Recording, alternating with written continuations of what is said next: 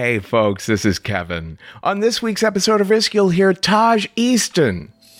And I was so afraid. I was so afraid of having to do what I had to do last night. But when I was driving away, I was really okay. And I knew it was because I wasn't alone and this guy was with me, you know? That and more. But first, this is a very special episode this week. You know, we've been thinking of having some other folks host some of the live shows out there in the world. You know how David Crabb hosts the live shows in LA. We've been wondering if we might actually have Risk shows in other places with other hosts. And then I started thinking it might be fun to have guest hosts on the podcast too. Like we might have our dear friends Ray Christian and Dixie De La Tour hosting episodes soon. Folks we think of as being like in the Risk family. But first, there's this episode. One of our newest editors, Taj Easton, recorded a couple of stories that blew us all away. And I thought, why not just have Taj host this episode? And then when Hope Brush, our other newest audio editor, created a brand new song for this episode too, I thought, oh, this is just such a treat to let our two newest editors more or less take the whole spotlight this week. So that is what you're in for. And I'll check back in at the very end. We'll be right back. Okay then, now here's the show.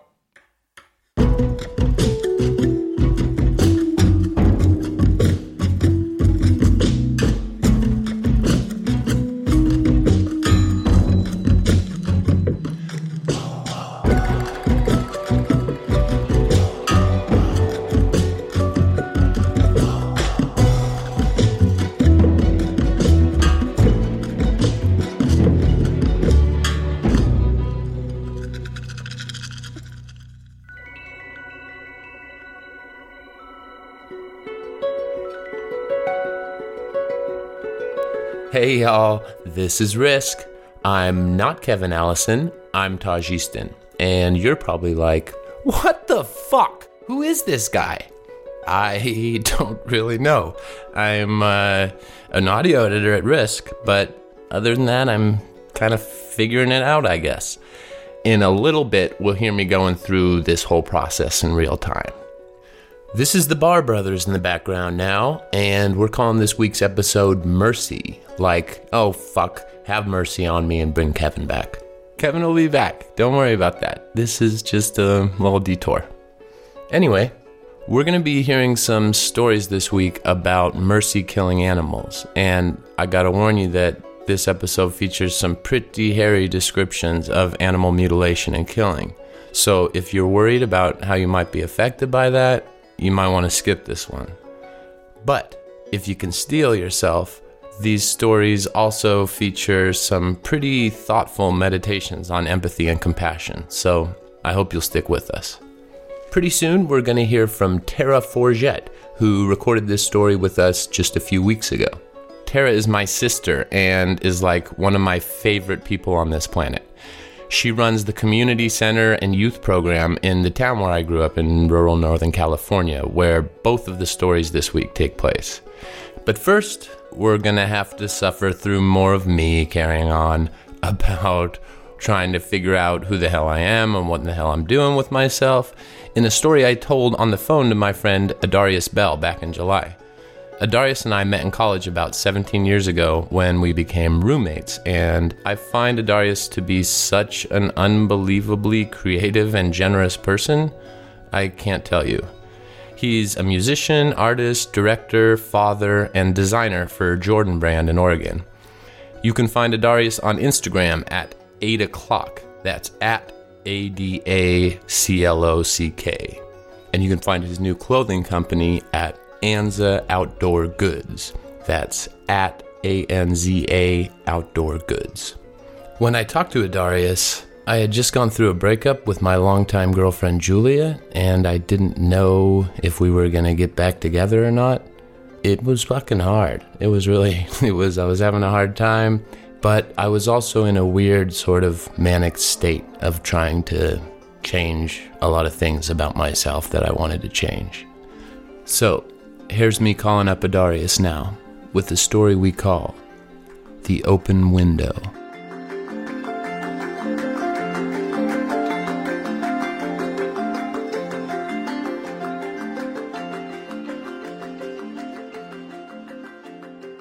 So, ever since this shit happened with Julia, I've been like on a sort of path to try to be more emotionally intelligent and specifically like try to really learn how to empathize with people, like for real, for real. Of course. I think that was a huge focus coming out of that moment with you and your lady, man. So that makes sense.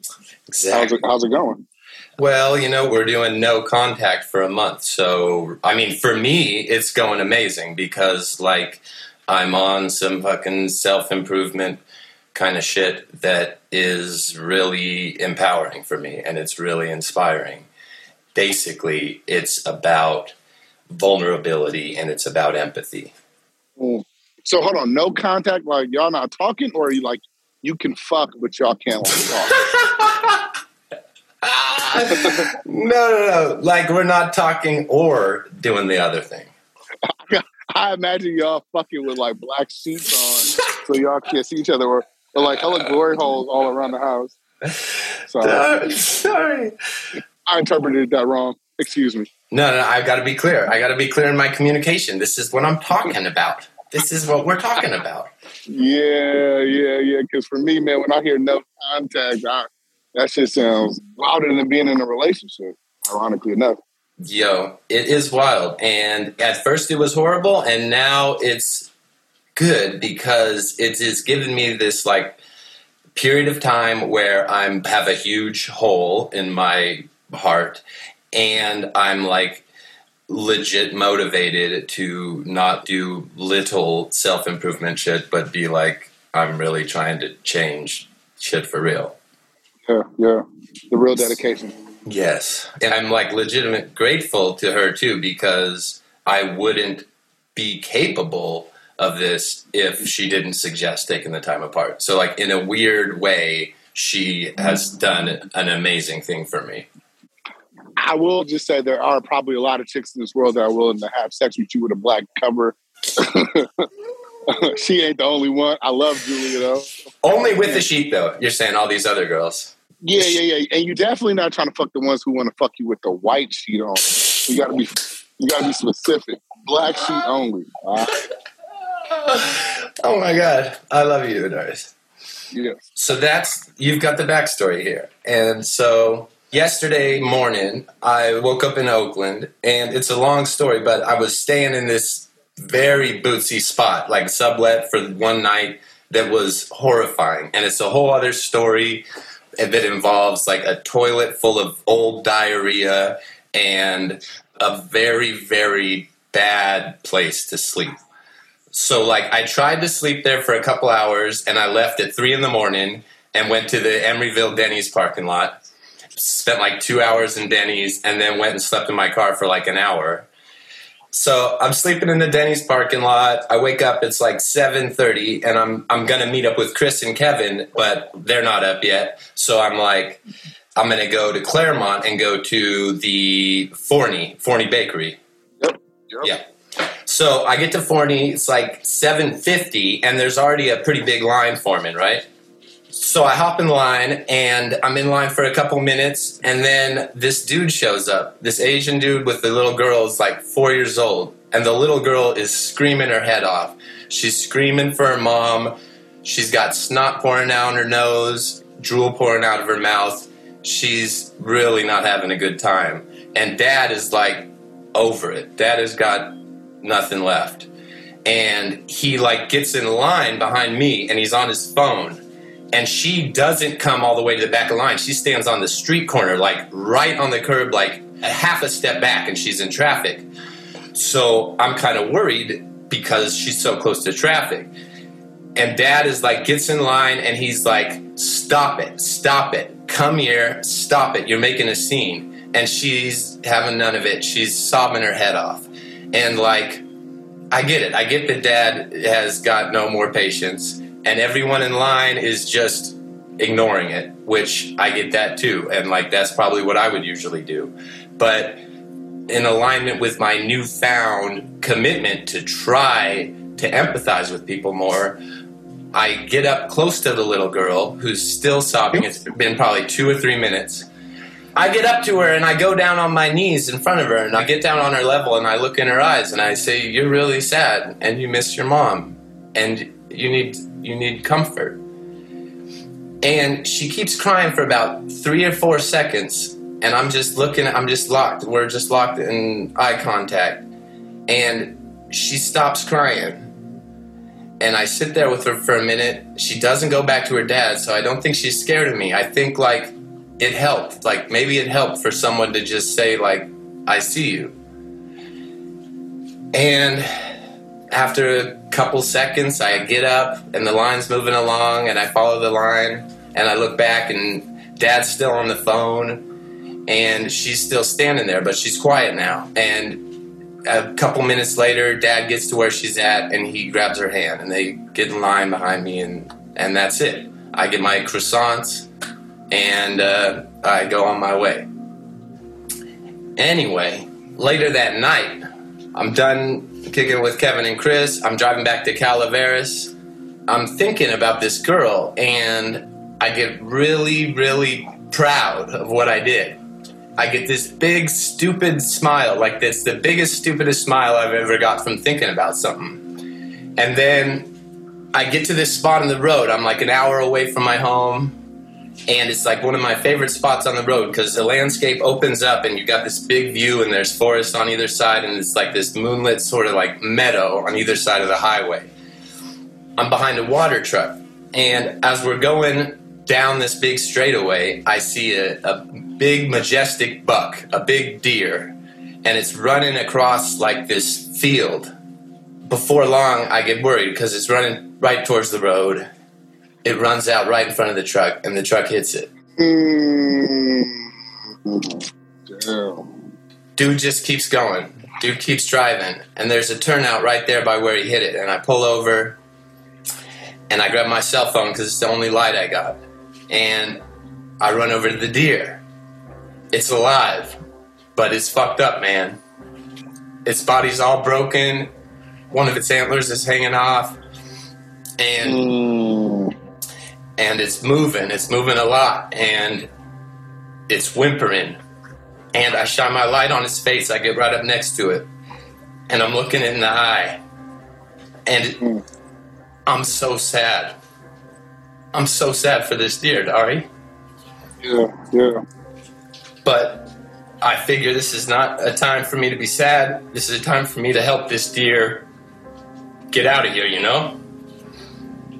So I look up the road, and the water truck is stopped. It's about 200 yards up the road. He went way up the road, but then he saw me, and he stopped.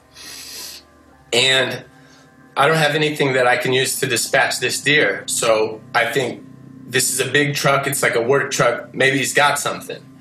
So I start sprinting up the road. I'm running as fast as I can towards this truck.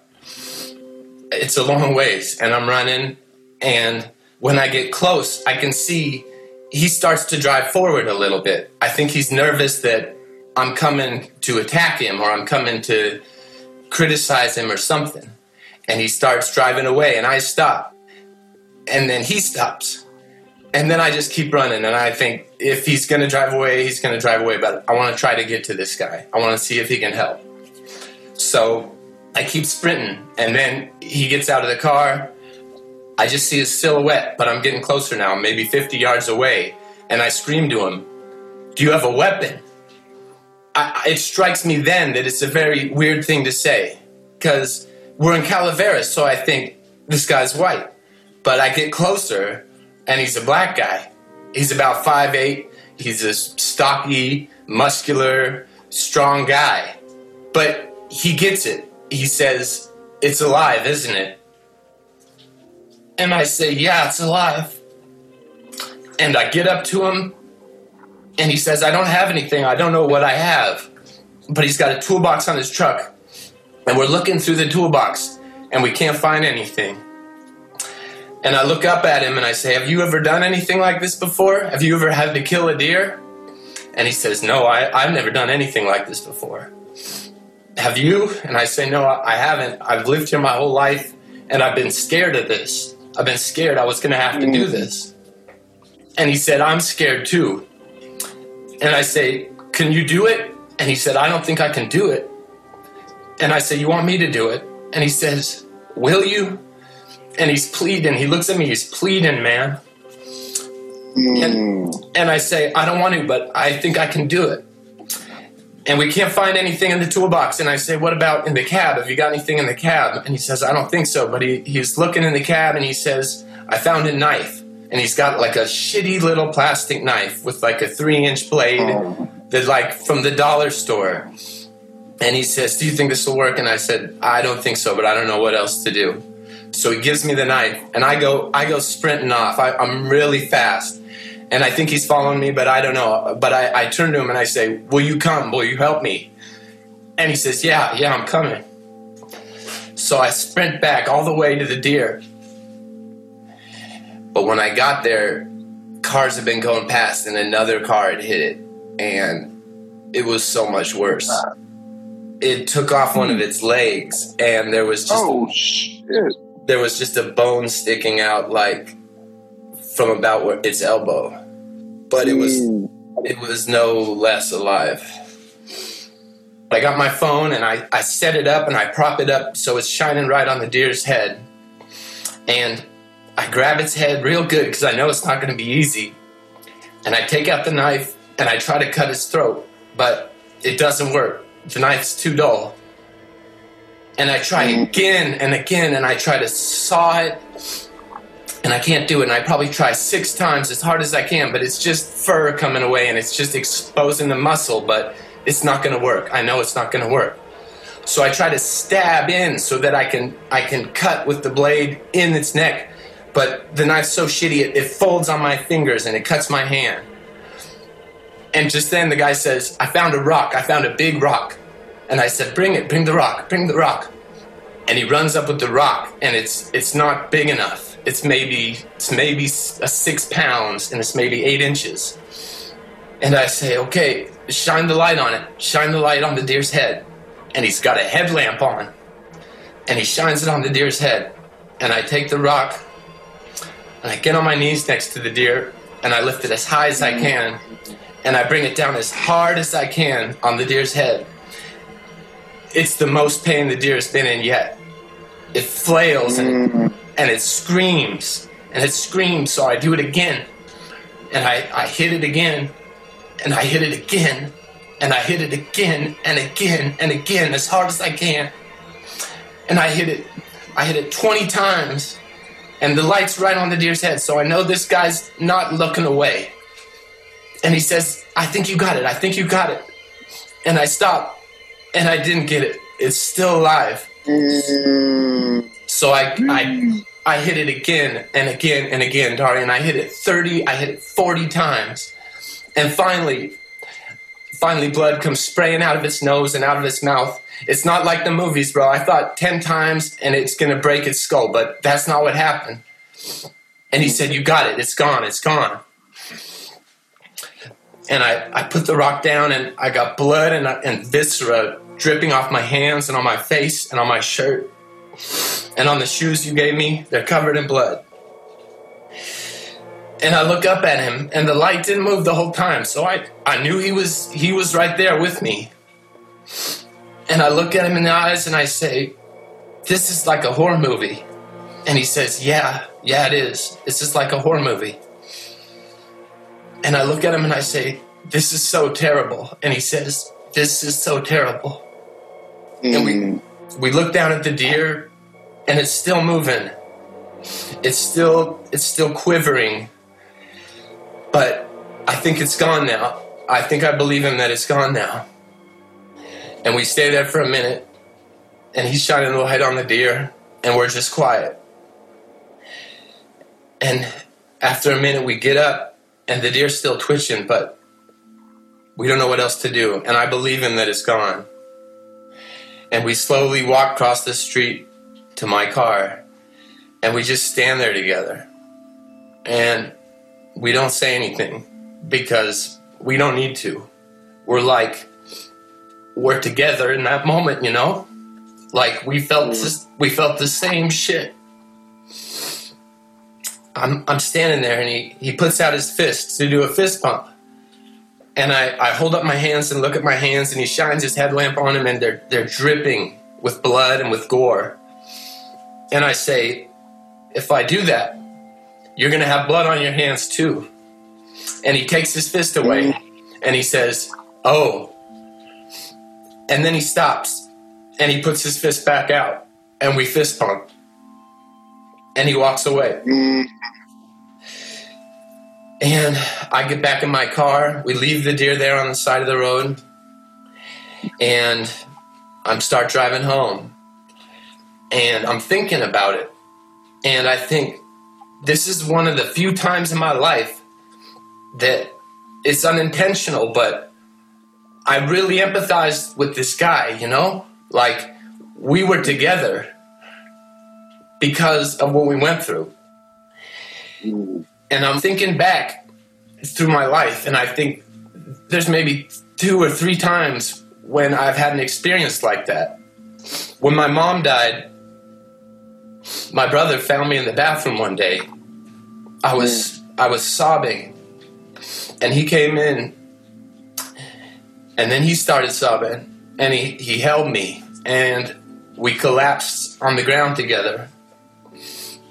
And I thought about that moment. I thought about when my cousin died, and it was my brother again. And we were just together, man, in the grief.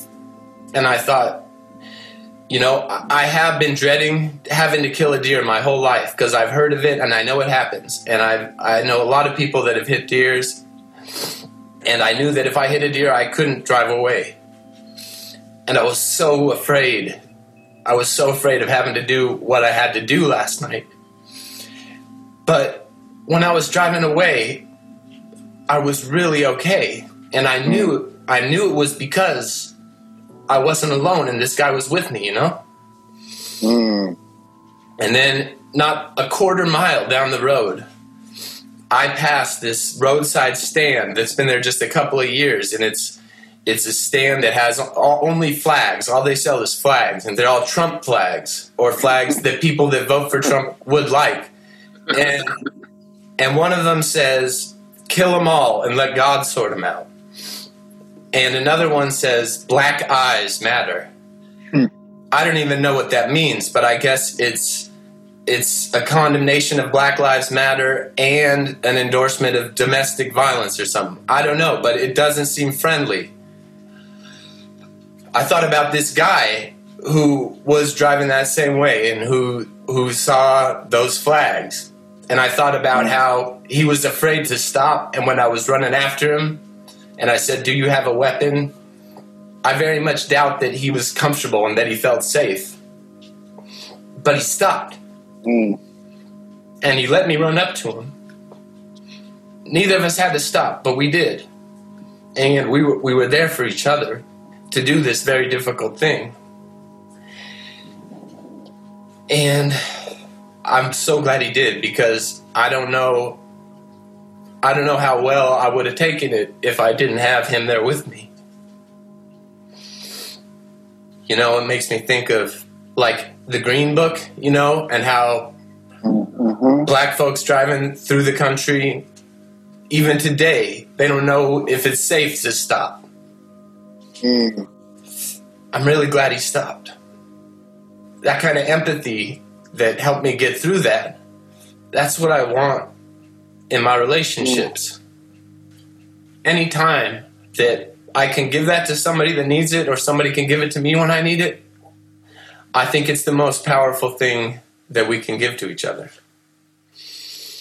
Ooh,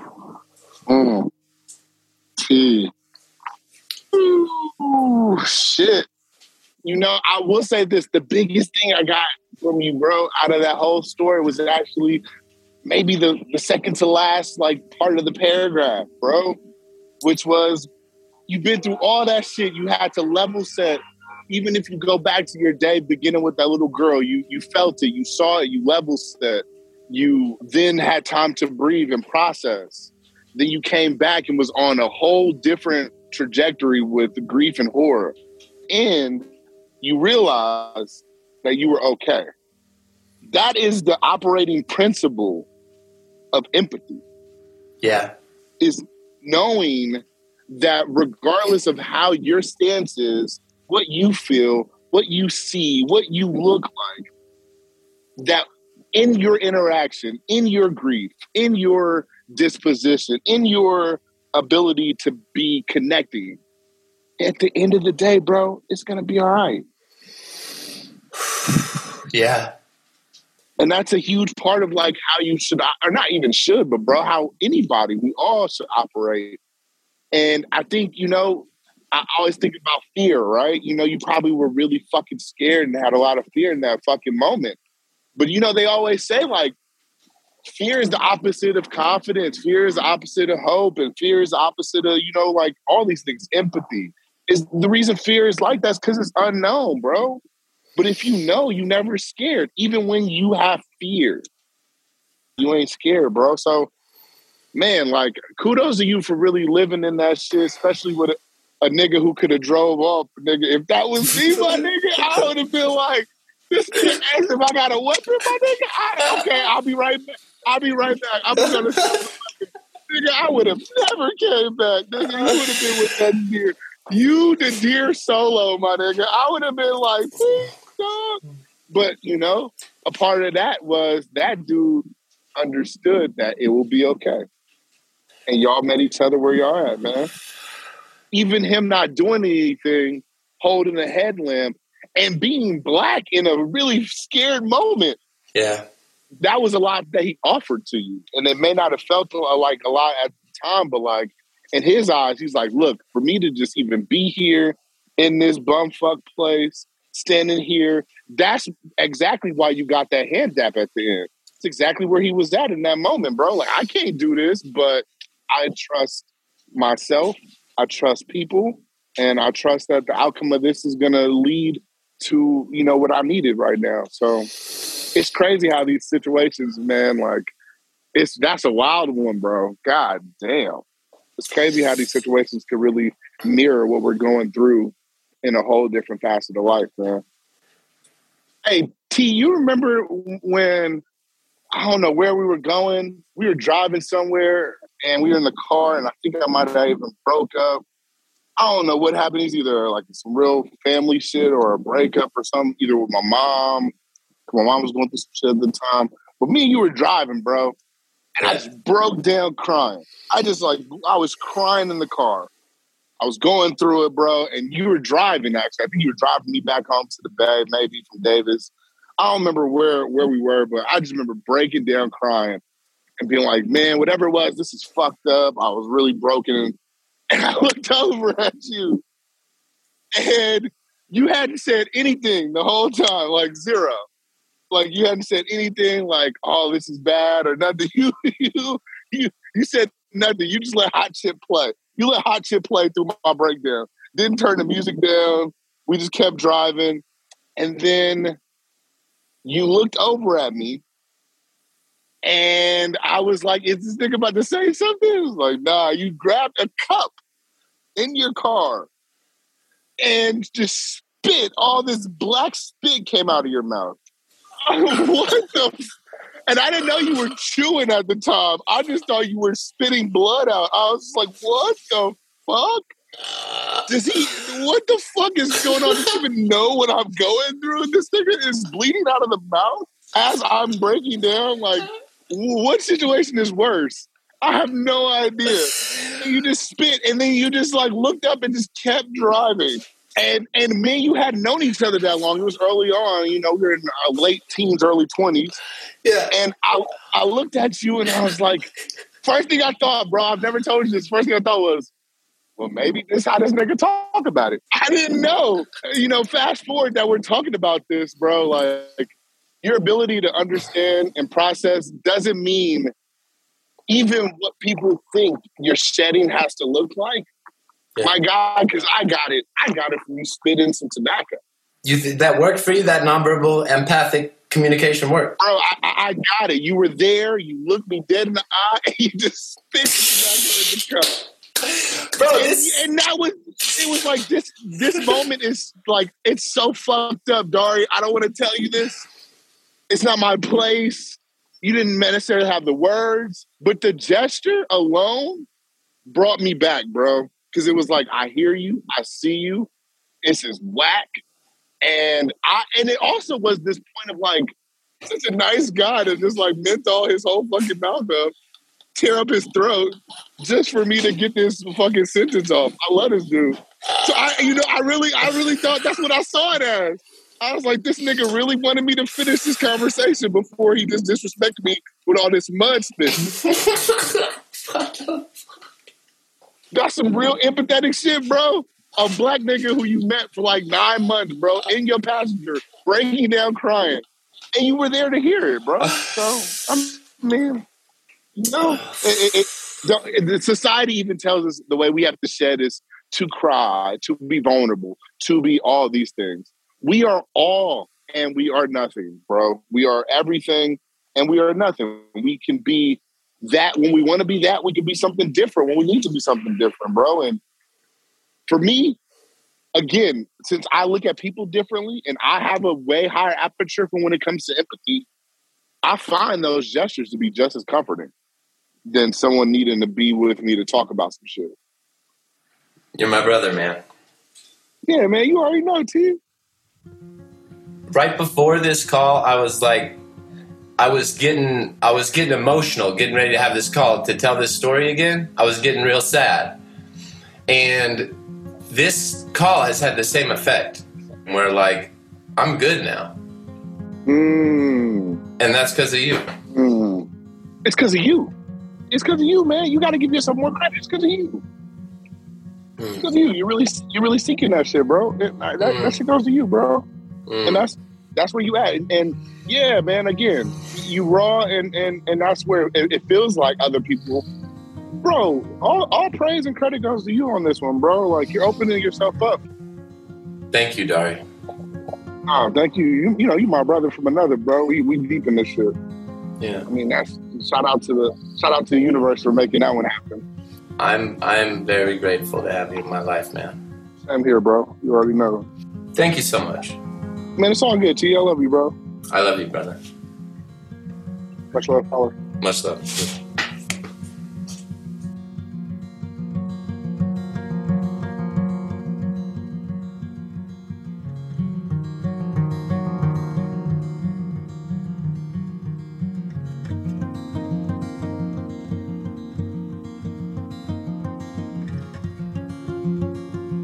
Friend, there's a window that opens from heart to heart, and there are ways of closing it completely.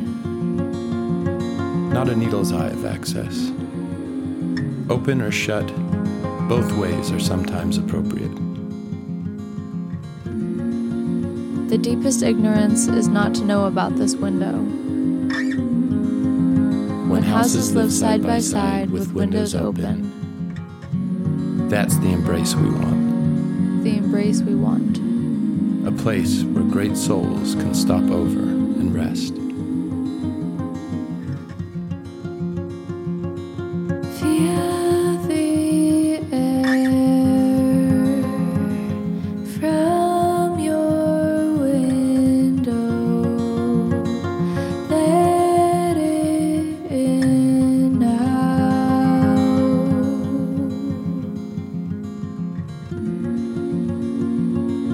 Feel the wind leave your window. Let it out now. Won't you let it happen? Won't you keep it open for me? I could use a friend.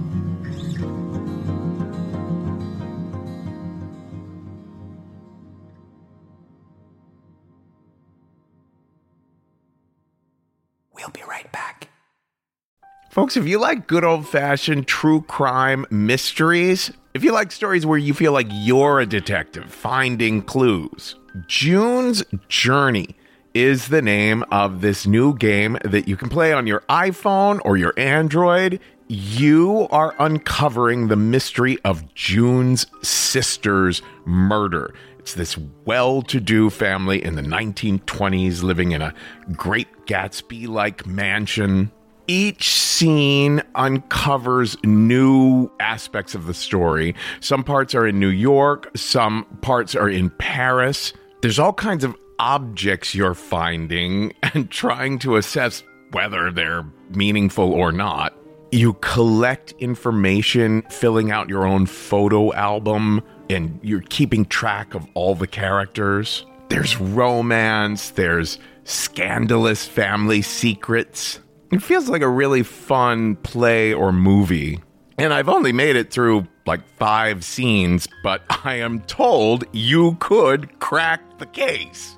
All you need is an internet connection and downloading on iOS or Android. So discover your inner detective when you download June's Journey for free today on iOS and Android.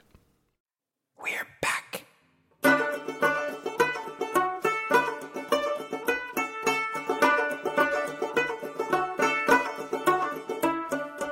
So you always hear grandmothers telling these stories of wringing chickens' necks. Like you just go out, you pick up a chicken, you twist its neck, all done, no big deal, put it in a pot.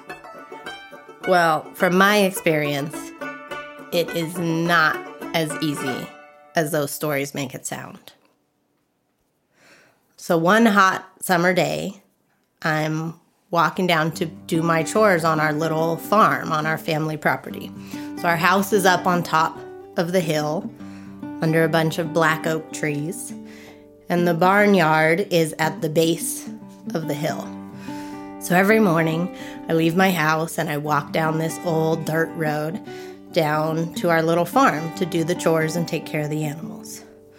So this morning, it's a hot summer morning, and as I walk down the hill, I'm kicking up the dry, red dust of the dirt on that road. There's a hot summer breeze blowing through the oak trees. And as I walk down the hill, my mind's more on the day ahead of me than it is on the chores that I do every morning. Thinking about work and what I have to do and errands I have to run and what's on my plate for that day. As I walk down the hill, I get down into our barnyard, and when you get down there on a summer morning, it's hotter on that flat barnyard than it is anywhere else on the property. So I'm just moving through my chores trying to get them done. I take the hose and I fill up all the water buckets, and I feed the pigs and I feed the goats. But then as I walk over to feed the chickens, I see that there's a hen dead in the coop. She's laying out, her head stretched out on the ground, and the back of her head is gory. It's bloody and it's red and the feathers are gone, and I can't tell if the chunks are like skin or brains coming out of the back of her skull. So this is a thing that chickens do. Sometimes they'll just single out a hen and start picking on her and pecking her, sometimes to the point of killing each other. I don't really know why they do it, but that's where they get the expression pecking order. One hen ends up at the bottom of the pecking order, and sometimes they just pick on her until they kill her. So I think, oh shit, I don't have time for this morning. But that's farm life. These things happen. So I climb in the chicken coop to pull out this hen. And when I get there, I realize she's not actually dead. She's just almost dead. So with a big sigh, I think, all right, I can do this. It's part of farm life. Things like this happen. I just gotta put her out of her misery. So I pick her up and take her back over to the other side of the barnyard into this old feed room that our dad built when I was a little girl. And in there, it's darker and cooler and out of the hot morning summer sun. So I take her in there and I'm holding her in my arms. I've got her tucked under one arm and her head's just laying kind of limp against her body. Her eyes are closed and her neck's kind of rolling around. And so I'm sad for her. But I think, all right, Tara, you just can do this. This is farm life. I'm just going to wring her neck, just like the grandmas do, and then I'll put her out of her misery, and it'll be done. So I've got her body under one arm, and I take her limp, bloody head in my other arm, and it's kind of cringy. But I just take a deep breath and twist, and I feel that crunch in my hand of this chicken's neck. But she isn't dead. And the chicken fucking jumps up and squawks! And so now I think, okay, well, I've broken her neck and her head's all torn up and it didn't work. So I just give it another go and grab onto her neck again. And this time I pull and twist and hear the crunch of her neck. And then she's quiet. She goes limp. And it just makes me sick to my stomach. But this is farm life. This is what you do. And now I've got this dead chicken under my arm. I take a minute to catch my breath and try to forget that crunchy feeling of her neck in my hands. And so I put her down in the dark, cool feed room and go to get a shovel to dig the chicken a grave. So I've got this old square tip, splintery shovel that we keep down in the barnyard. And I go and I find a spot and I start digging the chicken a grave. And the dirt is dry and rock hard. And by the end of it, I'm dripping sweat. So I end up digging kind of a shallow grave for this chicken. But it's the best I can do. I've got to go to work, got other things to do. So I go and get the chicken, and I'm holding her gently in my hands, and I carry her over and lay her in this shallow, dusty grave. And I take a minute and, think, I'm sorry, chicken, I hope you're peaceful now. Lay her in her grave, and then put a scoop of dirt on top of her and start to bury her. And then I put another scoop of dirt on her and think, all right, it's done. I did it. And then the chicken jumps up out of the grave, screaming and squawking with her bloody head. And she's not fucking dead.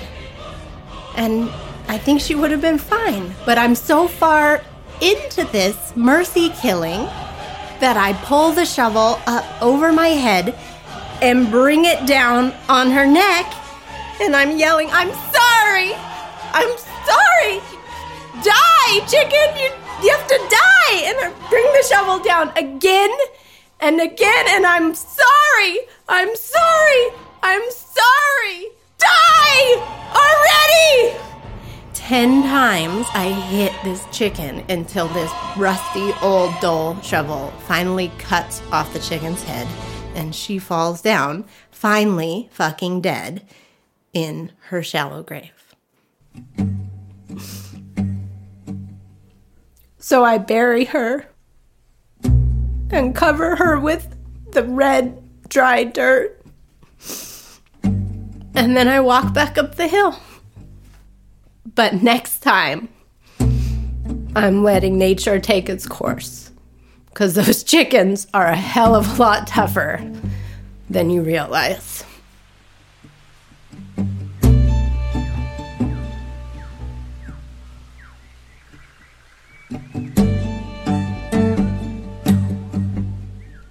All the meat that we eat, we either raise or my husband hunts in the woods. It's important to us because we feel that if you're going to eat meat, you need to understand the cost and that it means taking the life of an animal. And we don't want to turn away from that. I walk this fine line between doing it compassionately and trying to be practical about it.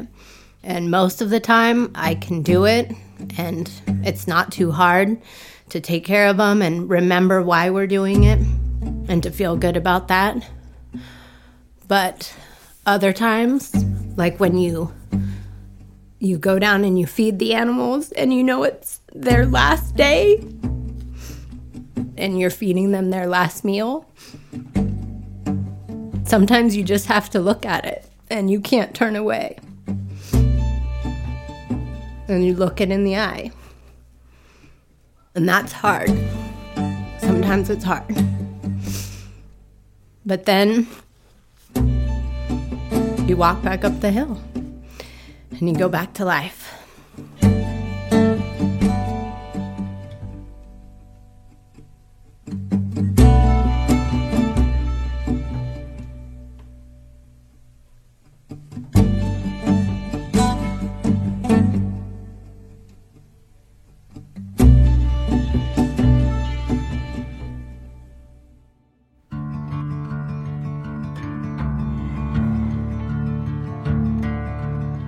There ain't no grave can hold my body down. There ain't no grave can hold my body down. When I hear that trumpet sound, I'm gonna rise right out of the ground. Ain't no grave can hold my body down. Well, look way down the river. And what do you think I see? I see a band of angels, and they're coming after me. Ain't no grave can hold my body down. There ain't no grave can hold my body down. Well, look down yonder, Gabriel. Put your feet on the land and see. But Gabriel, don't you blow your trumpet till you hear from me. There ain't no grave can hold my body down. There ain't no grave can hold my body down. There ain't no grave can hold my body down.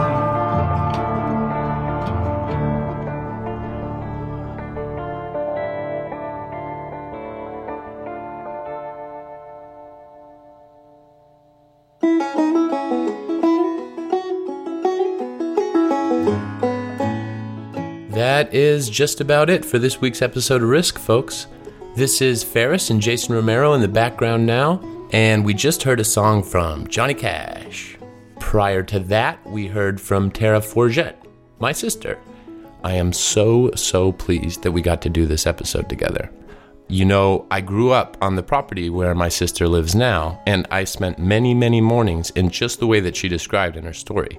Walking down the hill, feeding the cows, the goats, horses, and other animals we raised, and killing chickens and shit. And I love the way that she ended her story, because that sense of difficulty that she describes in growing close to the animals that we were raising to be slaughtered shaped my life in no small way. In fact, it's probably one of the main reasons that I'm a vegetarian.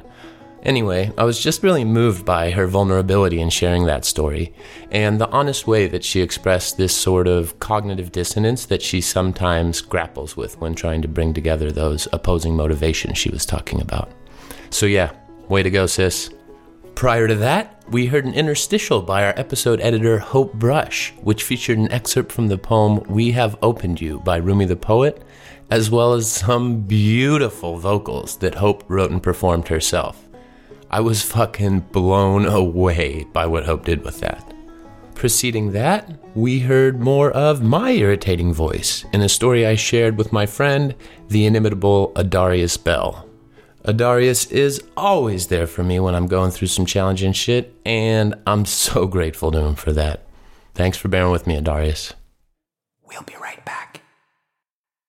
We're back. Okay, enough from me. Ladies and gentlemen, Kevin Allison, he's the host of this show. What's this other fucking guy doing here? Kevin is the host. He's been the host for a long time. He's a ton of fun. He's so charming. He's always laughing all the time. What's he laughing about? He's just sitting in front of a microphone. How is he always laughing like that? It's so cool. I love Kevin Allison. I bet y'all love Kevin Allison. Some of you maybe don't, but you'd bear with him, right? Because he's the host, and I'm not the host. So here comes Kevin.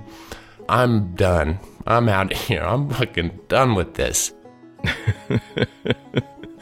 Thank you so much, Taj. I just thought it was such a breath of fresh air this week to have you take over the show. And I was just so touched, especially that those two stories were you intimately recording stuff with these people who are very close to you. Thanks, Kevin. I mean, I'm just so grateful for this opportunity. I've loved Risk for fucking 10 years or something now, and this is like a dream come true, and I can't believe that you let me do it, really, to be honest. No, I thought it was a treat, and I especially love that it was a chance for folks out there to get to know someone behind the scenes, hear a little bit better. So thank you so much, Taj, and I can take it from here. I just wanted to remind everyone that now everyone's going back to school and going back to work and all. It's a great time to remember that the Story Studio, which is also our team, we do these custom-tailored corporate workshops or workshops for any kind of small team. We've done workshops for families or, nonprofits or little creative teams. Done workshops for Pfizer and USA Today and NYU, Princeton University, Google, Citibank. So many raves for these workshops. People say that no one teaches quite like we do. We leave you with very practical and memorable tips for how to communicate more persuasively, more emotionally, more humanly. So look us up at thestorystudio.org. And that about wraps things up. Folks, today's the day. Take a risk.